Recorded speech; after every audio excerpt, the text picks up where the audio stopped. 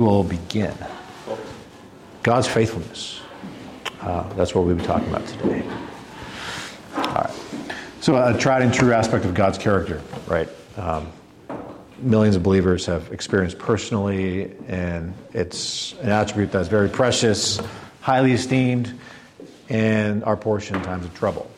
And God's faithfulness will be what we consider today. So we'll look at what the Bible means when it says God is faithful, three expressions of God's faithfulness, and then conclude with application. And we'll have some discussion together.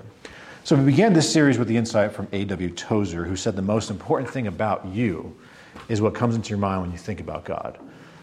High views of God produce high worship. Low views of God produce shallow worship. Low views of God are figments of our imagination. They're idolatry.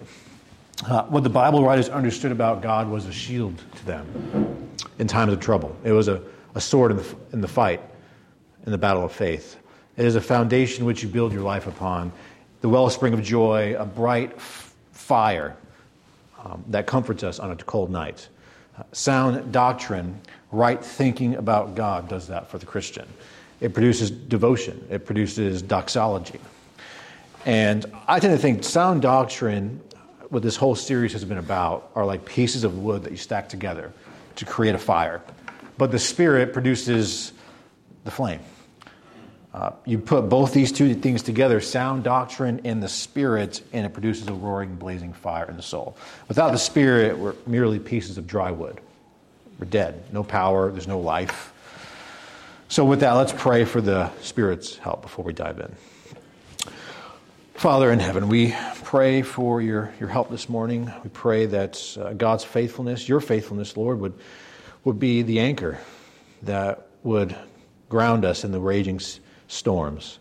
We pray it would be a precious truth that we would come back to time and time again. Praise in Jesus' name.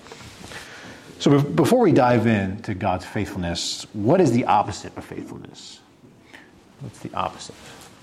Usually when you give a definition, you can't use the word in the definition, right? So you can't say unfaithfulness. Yeah, right. When you say unfaithfulness, what comes to mind? Unfaithfulness. I would say one word would be separation. Okay.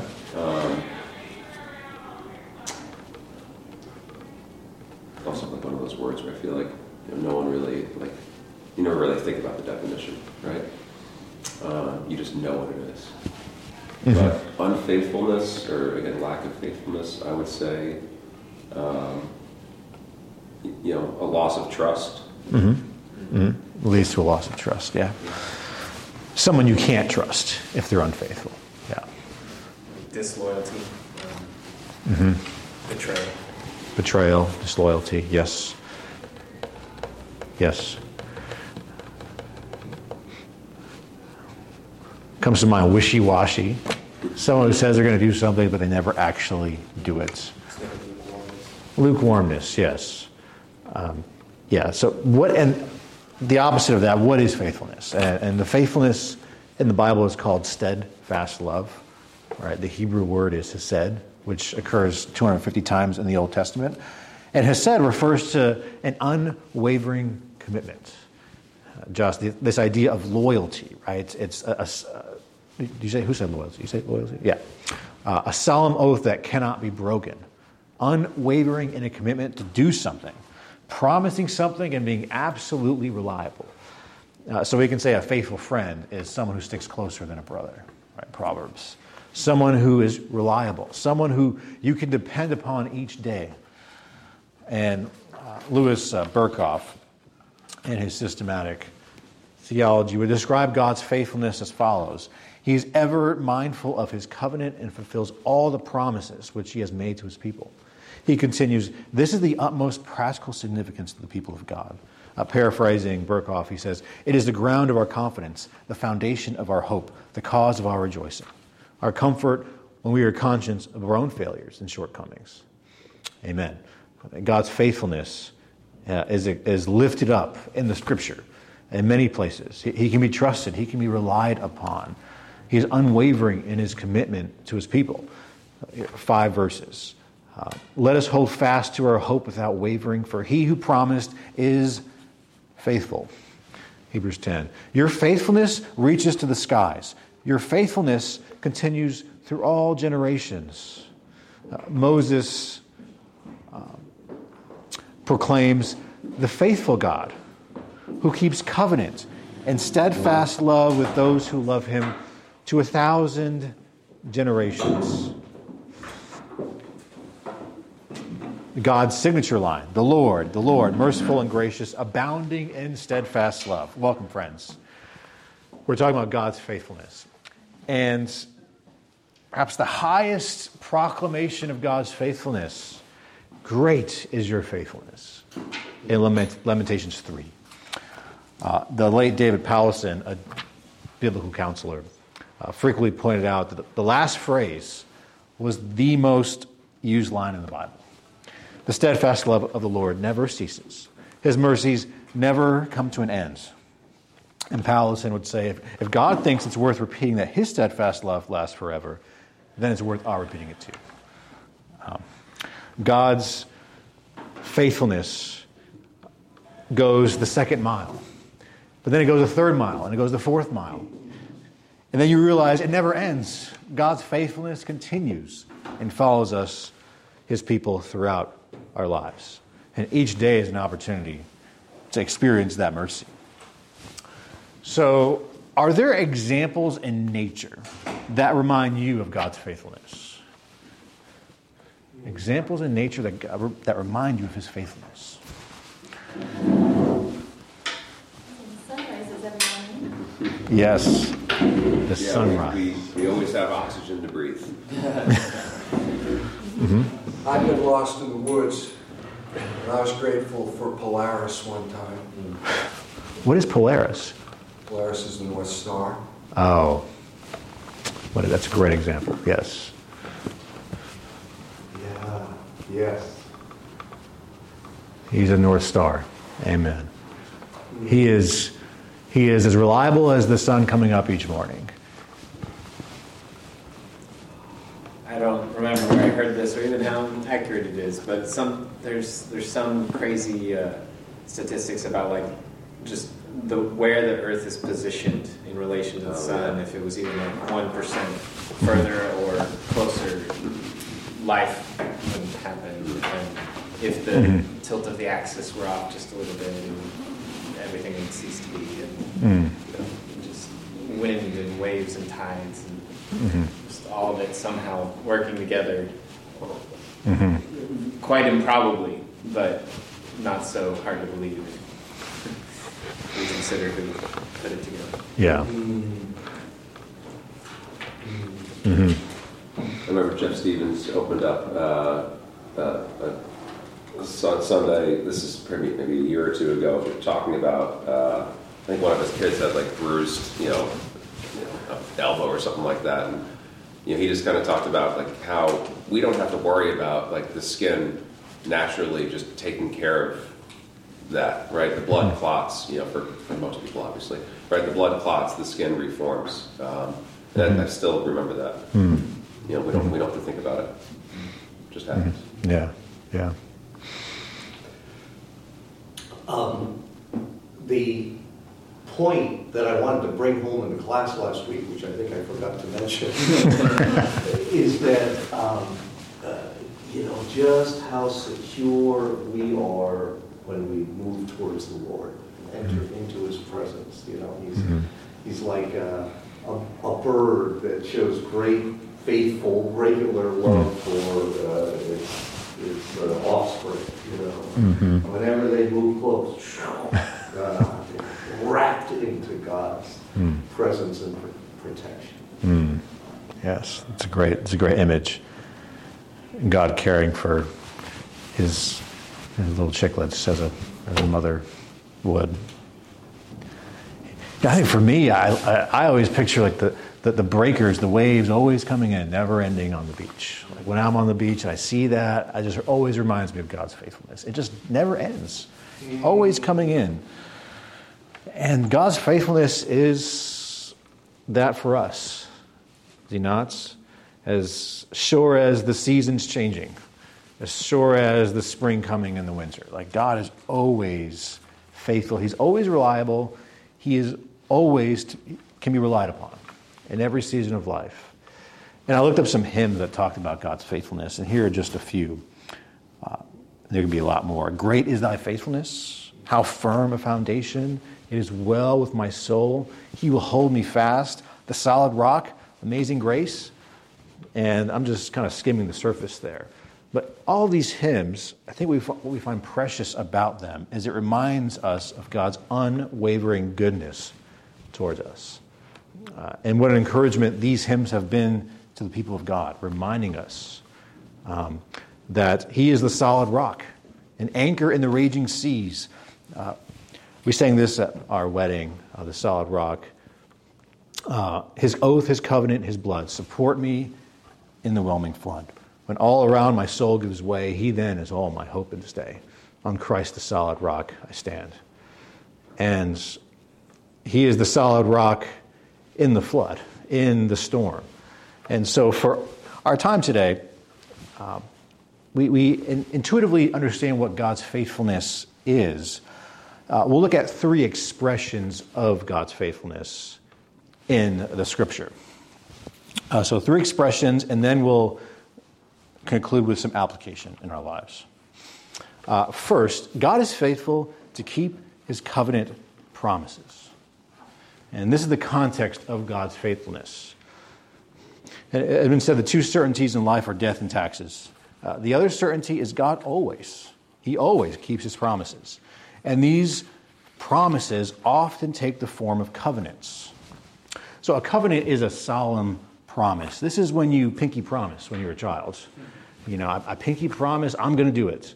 And when you're older, you enter into other kinds of covenants. You enter into the solemn covenant of marriage through marriage vows, for better or worse, for richer or poorer, for sickness and in health. A church covenant. You promise to love and give gifts of love and service. We break our vows, but God never breaks His. And God made a solemn covenant with Abraham in chapter 12. So if you turn there, Genesis 12, verses 1 to 3. Would somebody mind reading that for us? Genesis chapter 12, verses 1 to 3. Thank you. Now the Lord said to Abram, "Go from your country and your kindred and your father's house to the land that I will show you. And I will make of you a great nation. And I will bless you and make your name great, so that you will be a blessing. I will bless those who bless you, and him who dishonors you I will curse. And in you all the families of the earth shall be blessed." Amen. So the context, God calls Abram out of the land of Ur and promises him blessing. And three things in the Abrahamic covenant. First is land in verse 1. Numerous offspring in verse 2. And then finally, verse 3, this offspring would be the source of blessing to all nations through one of the seed that would come from Abraham. And later on in Genesis 15, God would tell Abraham that his offspring would be as numerous as the stars of heaven.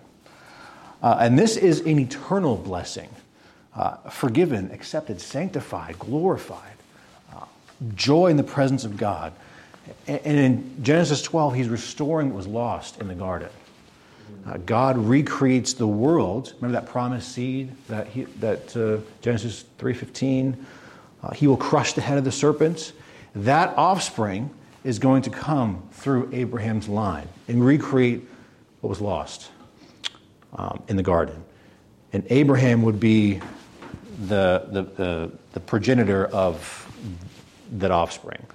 And then in chapter 15, it says Abraham believed God's promise, and the Lord reckons him as a righteous man.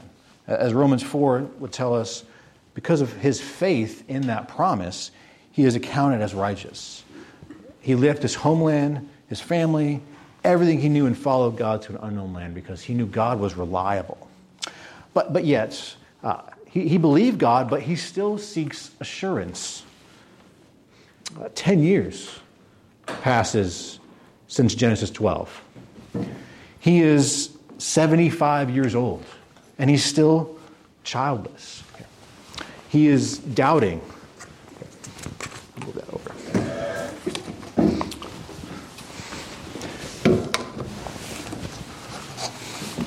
So Abraham is doubting. He's wavering.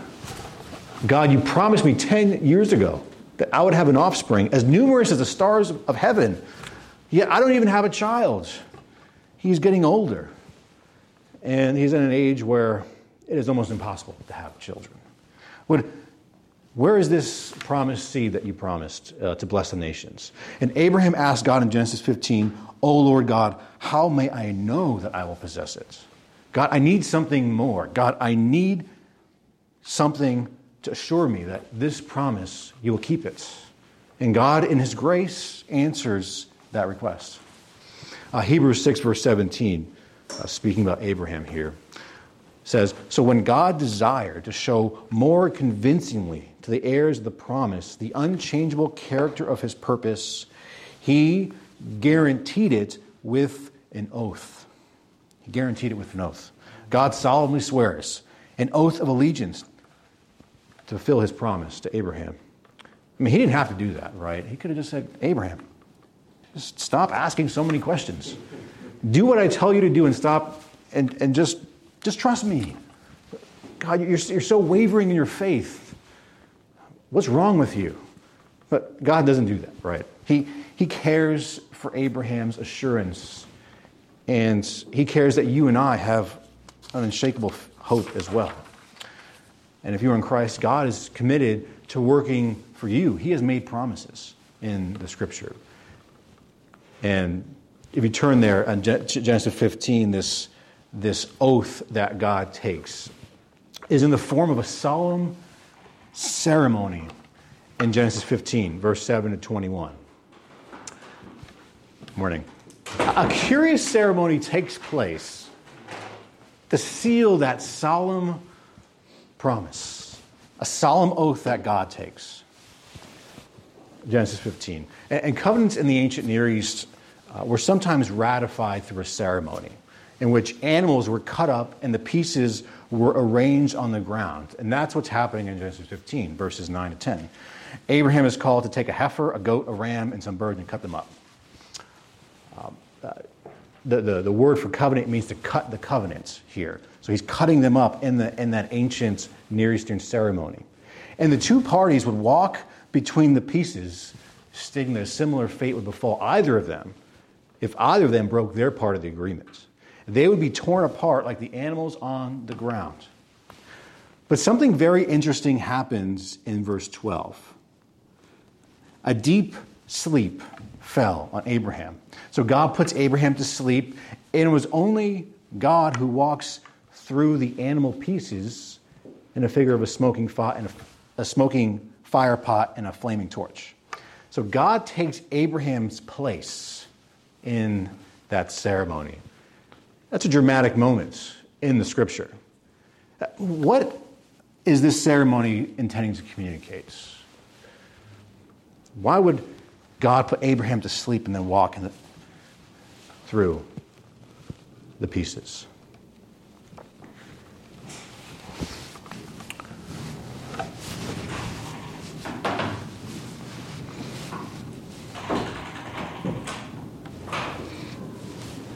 Morning.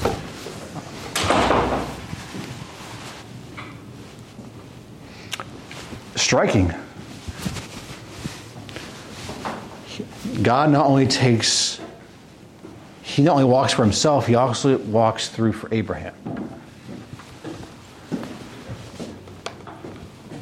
Is it a foreshadowing of what Jesus would do for us? Yes. Yes. In what way? If you elaborate a little more on that.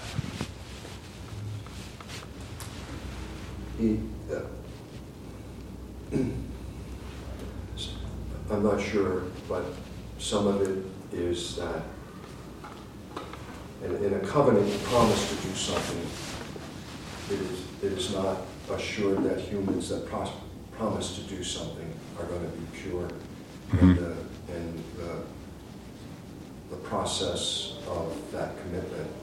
Mm-hmm. If God walks in our place, and carries us, in some substitutional way, then there's an assurance that that covenant will be maintained. Yeah. I'm just bumbling along. Hey, I'm following. Amen, brother. Chris, Olivia. So, Tyler, I thought that this was when God made the covenant with Abraham for land. No? Yeah, Am I it's misunderstanding? yeah. No, the 15 is a ceremony for the covenant he originally makes in chapter 12, and in chapter 12 he promises land, offspring, and that numerous offspring, and that this offspring would bless the entire world. So this offspring is sealing the promise that God makes earlier, which includes land. And in 15, he says, you're going to have an offspring from your own body, not the servant in your house, but could somebody read, is it like verse 8 or so, to follow up on Olivia's question, where after Abraham sees the stars, God says, your offspring's going to be as numerous as the stars, and Abraham believes God. It's counted to him as righteousness. But then I think he asks another question, but I can't remember what it is. How can I know I will gain possession of it? Mm-hmm. What was that? How can I know I will gain possession of it? So it is about the land. Yeah, Is that right? Okay. it's about the promise. Like, how can I know? I mean, it's the land, but it's also the offspring, because he doesn't have the offspring. He doesn't have Isaac yet, and he's seeking assurance. And God is he solemnly seals that promise through this covenant. And God is saying, I will keep my end of the deal. And Abraham, if you fail on your side, I will take on myself the curse of breaking the covenant. Right. So it's a unilateral covenant that God, I am going to do it on both of our sides. And that's a driving engine that keeps the narrative moving forward in the Bible. Will God keep that promise? God will keep his side. And we know that. But how can he really bless them when his people rebel against him? Right? God must judge the wicked because he is righteous. But he made a promise. Surely, if he is faithful, he must keep it. But how? In Proverbs, it says, those who justify the wicked are an abomination to God. So God promises to bless them, eternally bless them, but yet they are rebellious. And God doesn't just seal our assurance with oath and covenants, but with blood. And the blood, as we said, is foreshadowing the blood of his own son, taking the curse upon himself. To show his faithfulness, he would engrave the names in the palms of his hands. I love this hymn from Joseph Hart. View him prostrate in the garden. On the ground your maker lies. On the bloody tree behold him. Sinner, will not this suffice? Lo, the incarnate God ascended. Plead the merits of his blood. Venture on him, venture wholly. Let no other trust intrude. That's the hymn, Come, Ye Sinners, Poor and Needy. But we see that God is willing to keep that promise, where the Maker would take on flesh and prostrate himself on the ground in order to keep his promises. And the covenants, and we did a study last year about all the different covenants and how they relate to each other. But the covenants are like the steel structure of the skyscraper that keep it from collapsing into judgments. In the same way, God's faithfulness to those promises, his covenants, keep the plan of redemption from collapsing into judgment. And there's a real drama in the doctrine of God's faithfulness. Consider the Exodus. Right? Exodus makes this point that the people left Egypt, but they took Egypt with them in their hearts. The covenant that God made with Moses was broken before the ink was even dry. Is God really going to be faithful to, an adulterous, idolatrous spouse? And you can read about that in the book of Hosea. But God, there's a tension there, right? There's a tension. How is God going to keep that promise? And I think there's two ways this is often misunderstood, of God's faithfulness. I think in our selfie culture, we might be tempted to think, yeah, God is faithful because of me. I'm worth it, right? He makes promises and he must keep them because he made it with me. And that's the flavor if you turn on the TV or some radio station. Everything God does is because I'm so worth it, right?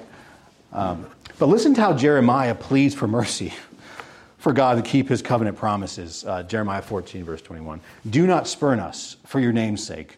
Do not dishonor your glorious throne. Remember and do not break your covenant with us. So that Jeremiah doesn't say, keep the covenant because we're so awesome. He's pleading for mercy using God's own name. Do not dishonor your own throne, God, by breaking your promise. What a great way to pray. Pleading the promises back to God. And if you struggle in your prayer life, consider following Jeremiah's example and take some promises from the Bible and pleading them back to God. Saying, God, you have promised, and pray that. And God keeps his promises. But there's a second way this gets twisted. And James Montgomery Boyce, a pastor for many years at 10th Presbyterian in Philadelphia, tells a story of a young man who had recently committed to Christ. He had been involved in sexual sin. And he desperately wanted to straighten his life out, to experience the true blessings of Christianity. Unable to shake it, he made a white-knuckle commitment that he would stop having sex with his girlfriend. And that maybe that would bring about the true the blessings that he expected from being a Christian. But it didn't work. He actually stopped fornicating, having sex, but his life was still dry. It didn't work. He actually, he thought he had done a great deal in his mind. He sacrificed for God. But God had not responded appropriately to him. God, you have not kept your part of the bargain. In his heart, he began to accuse God. God, I have been faithful, yet you have been unfaithful to me. God, you are unjust. The fault is at your feet. In his heart, he thought, maybe God is like the Wizard of Oz. You pull the curtain back and you find that God really isn't that great after all. God, you say you're faithful, but you really only half-heartedly love your people. If you read the Minor Prophets, this is exactly the kind of heart situation you'll find the people of Israel had, especially in Malachi. Does that describe you? So let me ask this question. What about God's faithfulness does this person misunderstand?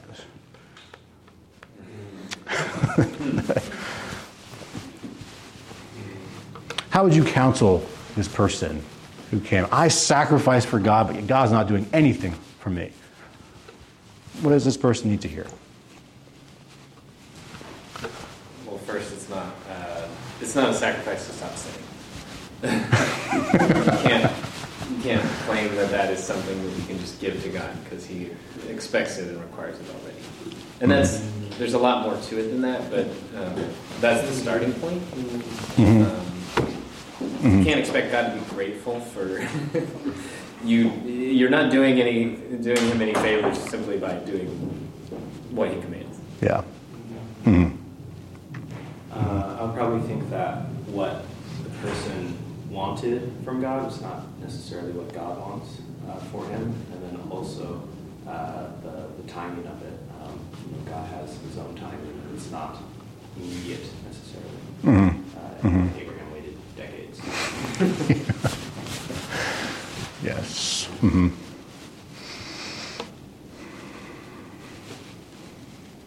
think it kind of sounds like God's faithfulness is contingent on what we do. I don't know if someone said that.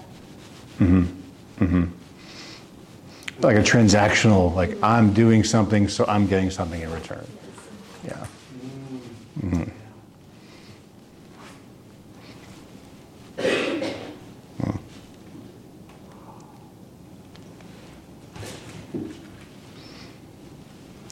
Yeah, you see that in the book of Malachi when the people tell God, we've done our sacrifices, God.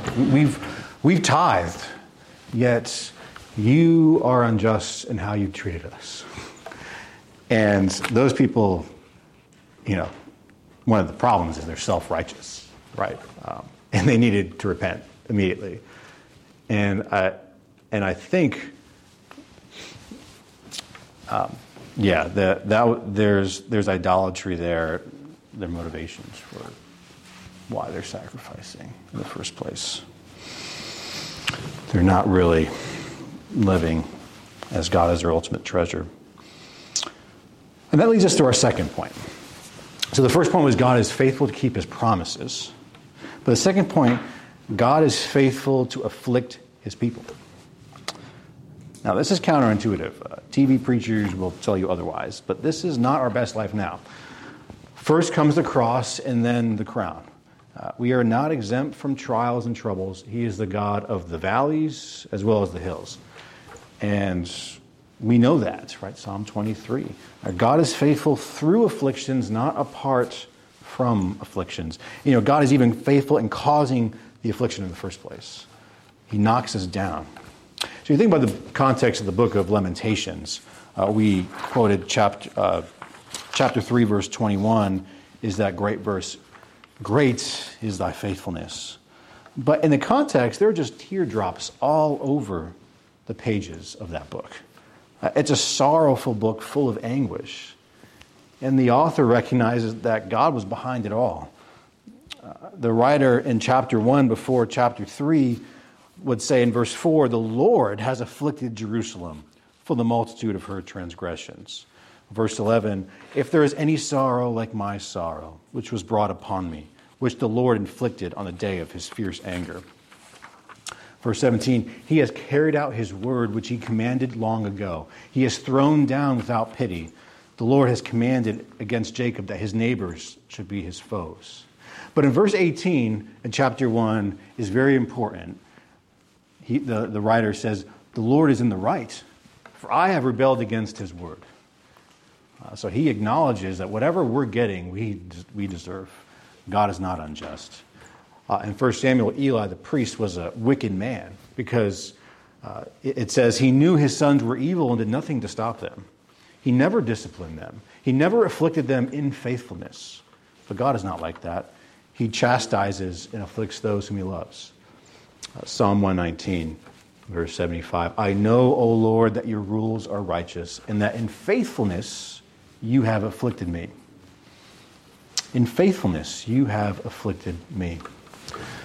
So the psalmist knew the afflictions did not happen by chance, but because in God's wisdom he wanted them to be so. The psalmist knew there is a purpose behind it all. He saw divine providence in his afflictions. Well, to what end? Psalm 119 would say, it is good for me that I was afflicted. Why? That I might learn your statutes. Before I was afflicted, I went astray, but now I have kept your word. Thomas Watson, in his Body of Divinity, says, the trials and sufferings of the godly are to refine and purify them. God's furnace is in Zion.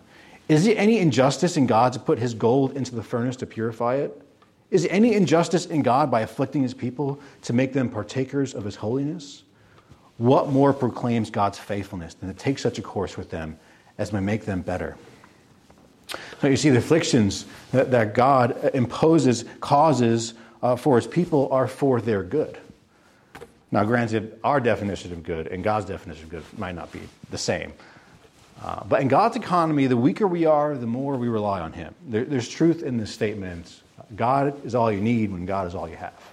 And sometimes God will knock us down when all we have is God for us to realize, God is all I need. God does not consume his people, but he refines them. Job 5, verse 17, blessed is the one whom God reproves. Therefore, do not despise the discipline of the Almighty. And I'd love to hear a time in your life when in your weakness God demonstrated his faithfulness to you.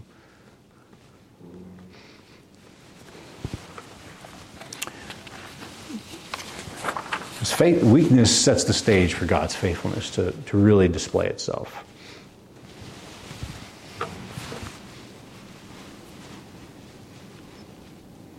There was a time in my life when backpacking became an idol for me. And I was in the middle of a trip with the family out to Colorado. The high point of my trip was going to be climbing Long's Peak, the highest peak in Rocky Mountain National Park. And things were not working out for that to happen. And, you know, I pushed God aside and put backpacking on a terrible weak point in my life. And God got my attention in my weakness and said, look, Matt, what you are doing here. I didn't climb like Long's Peak, but my relationship with the Lord got wonderfully renewed through that miserable experience. That's a great example. Thank you, brother.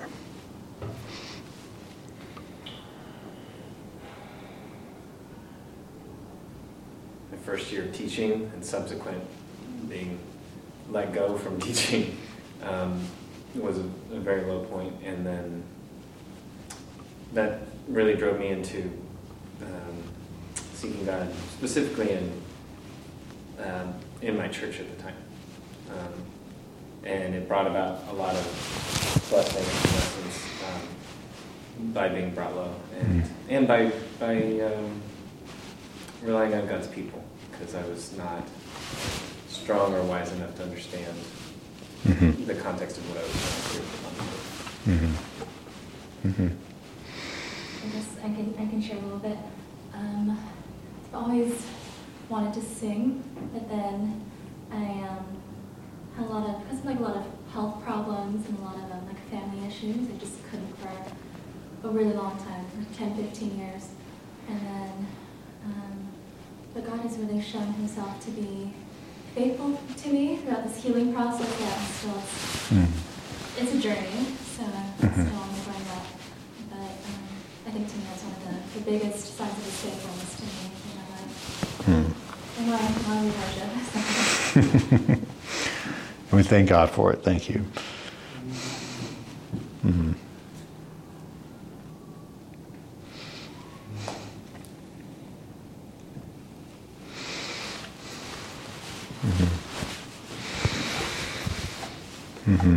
Anybody else?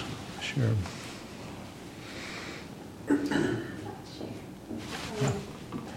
Went through a really awful friend group, vibe situation 2 years ago, and that sort of just exploded, and that sort of left me in a place of shame, brokenness, and feeling emotionally and spiritually broken in a lot of ways. But that was also when I started songwriting and learning how to play guitar.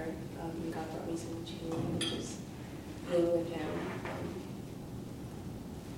with my guitar in the morning, and that's become the biggest part of my life now. So,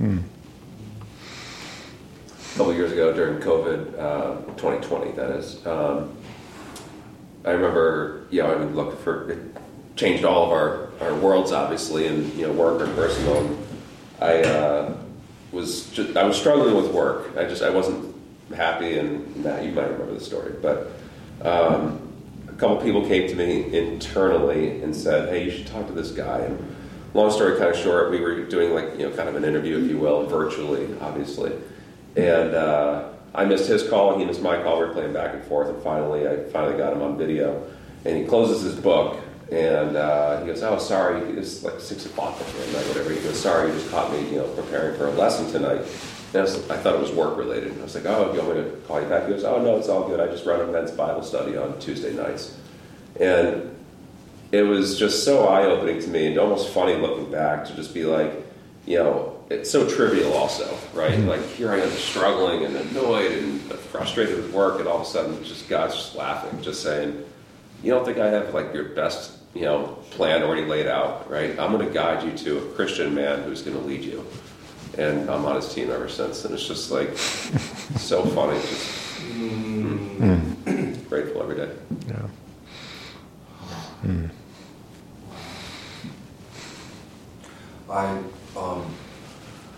When I was younger, I was changing careers, and I needed to take courses.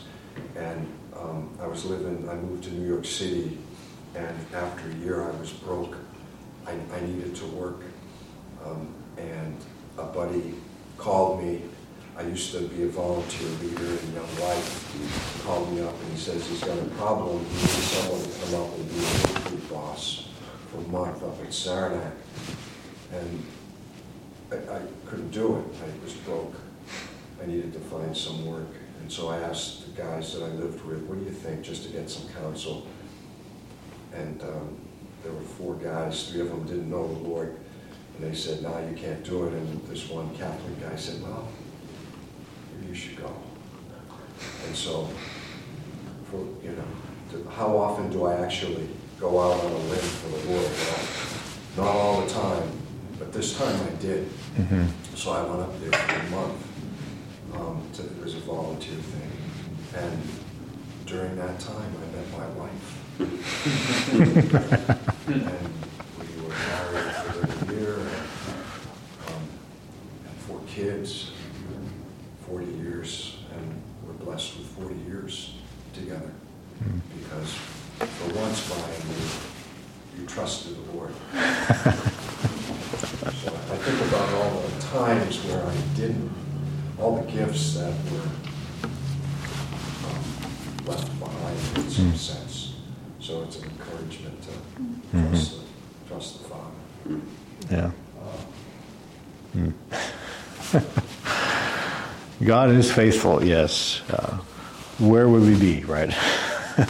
If he hadn't knocked us down in order to show more of himself to us. And we all recognize that we can see this looking backwards in our lives, but it is hard to see that when it's going on at the moment. And that's just what principle that you have to look backwards to see God's faithfulness, his providence in your life. And he is faithful to his covenant promises. He is faithful in afflicting us. And the last expression of God's faithfulness is he is faithful to preserve and save his people. In our distress, we can be confident that God will preserve us. Preserving grace in our affliction. He doesn't merely save us, afflict us, and then just stand back waiting to see if we're going to collapse under the weight of it all. Right? Let's see if this person has enough strength to keep trusting Christ in the affliction. Jude 24, right, now to him who is able to keep you from stumbling and to present you blameless before the presence of his glory with great joy, to the only God, our Savior, through Jesus Christ our Lord, be glory, majesty, dominion, and authority before all time and now and forevermore. Amen. Philippians 1 verse 6, and I'm sure of this, that he who began a good work in you will bring it to completion at the day of Christ. God can keep you from stumbling. He is strong enough to preserve you in your affliction. God is strong enough to finish the good work he has started in you. He gives preserving grace. He preserves his own. My second favorite book of the Bible is Pilgrim's Progress. And so I probably quote Pilgrim's Progress half the time if I'm teaching. John Bunyan illustrates this so well in his classic, The Truth in 2 Corinthians 12 verse 9. Though Paul had the thorn in the side, he prayed 3 times for the Lord to remove it. And God told Paul, my grace is sufficient for you. My power is made perfect in weakness. And Paul says, therefore I will boast all the more gladly of my weakness, so the power of Christ may rest upon me. If you haven't read it, the central character in the book is a person named Christian.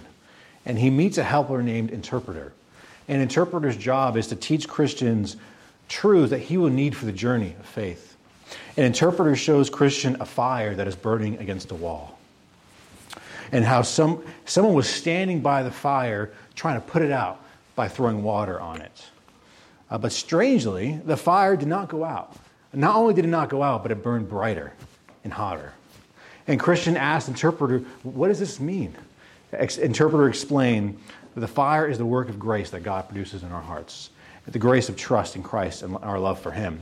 But the devil is constantly trying to put out this fire by pouring on it the water of temptations, worries, and trials.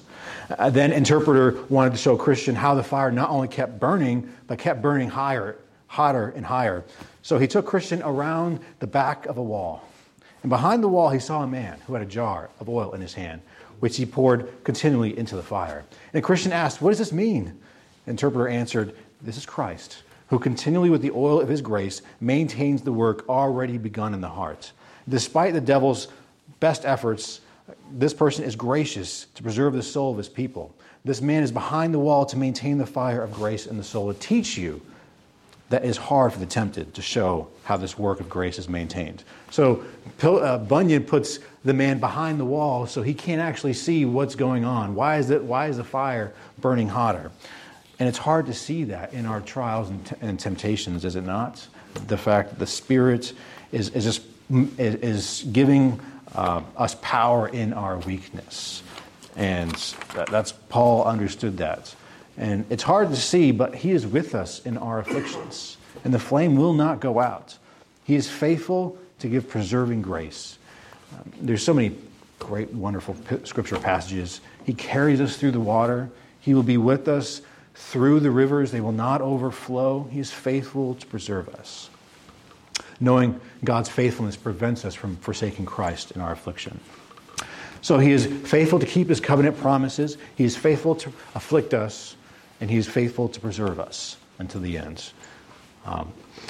Let's jump to some application. How does God's faithfulness help us in our anxiety when we are anxious about what tomorrow may bring? What are some of the passages in Scripture that talks about God's faithfulness in our anxiety?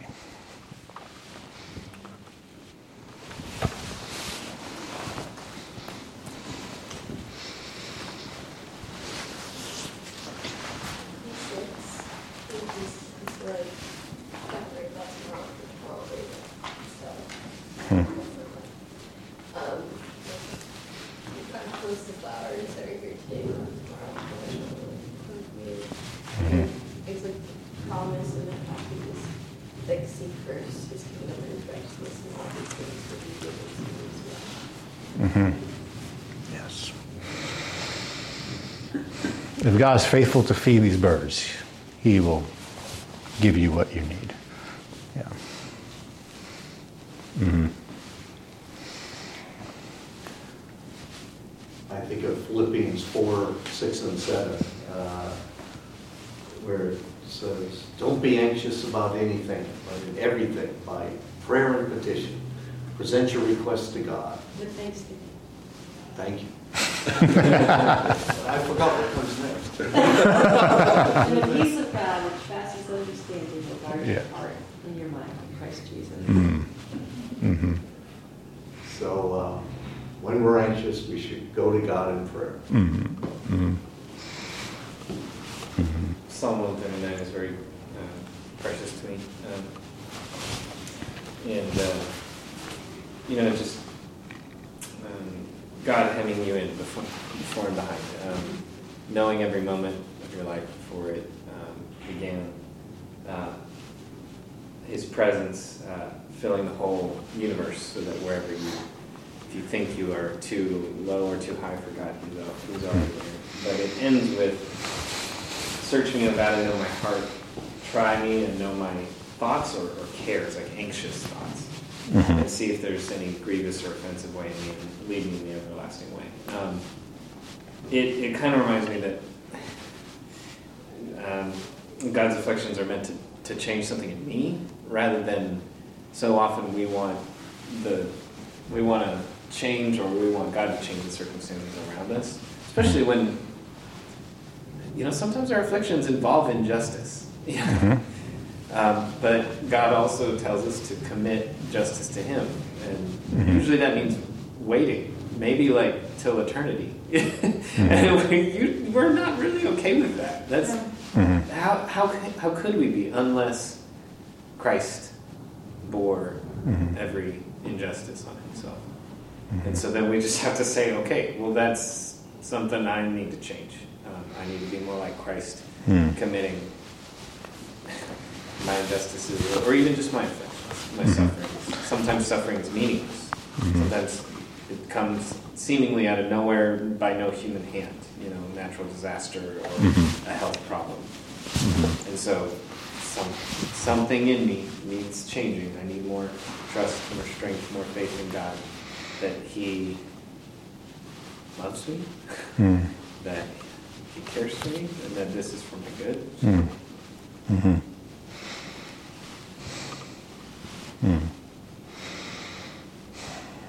That's a good word, brother. Thank you.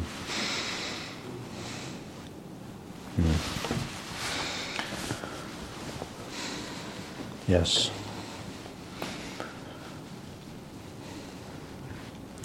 Well, I want to close with a story.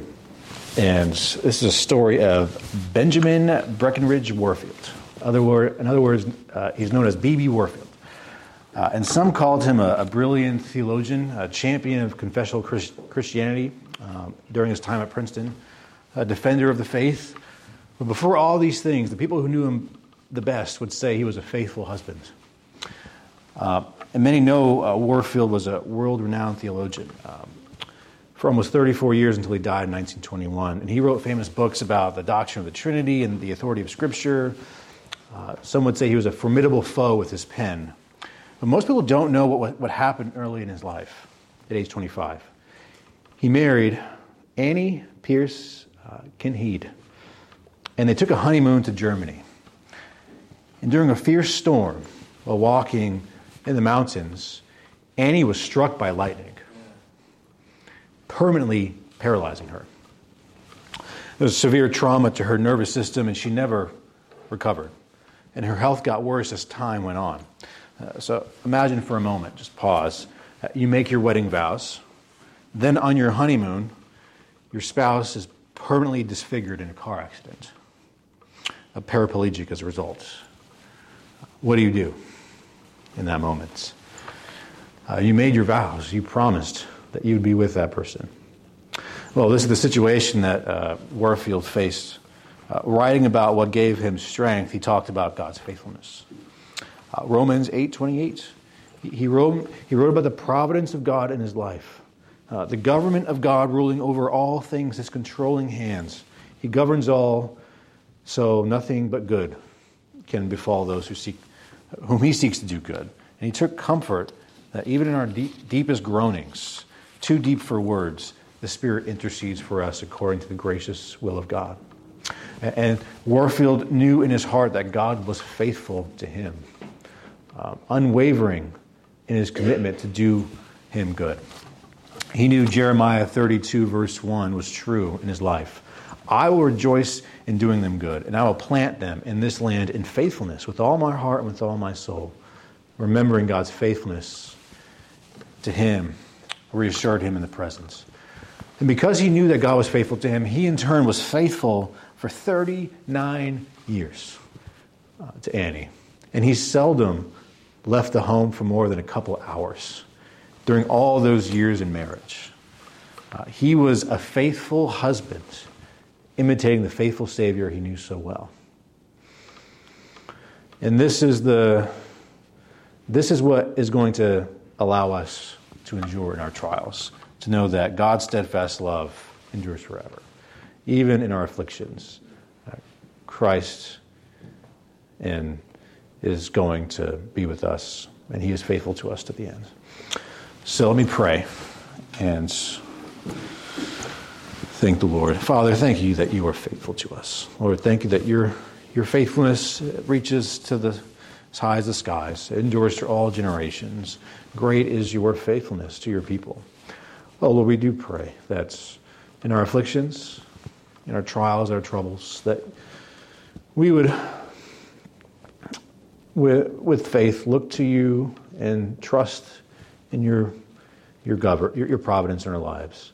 Help us to hope against hope, to look to Christ and to see that he will not leave us nor forsake us in our troubles. We pray this in Jesus' name. Amen. All right. Thank you, friends. Yeah, thank you. Thank you all. There's one more class next week, God's Glory, and then that's the end of our Attributes of God class.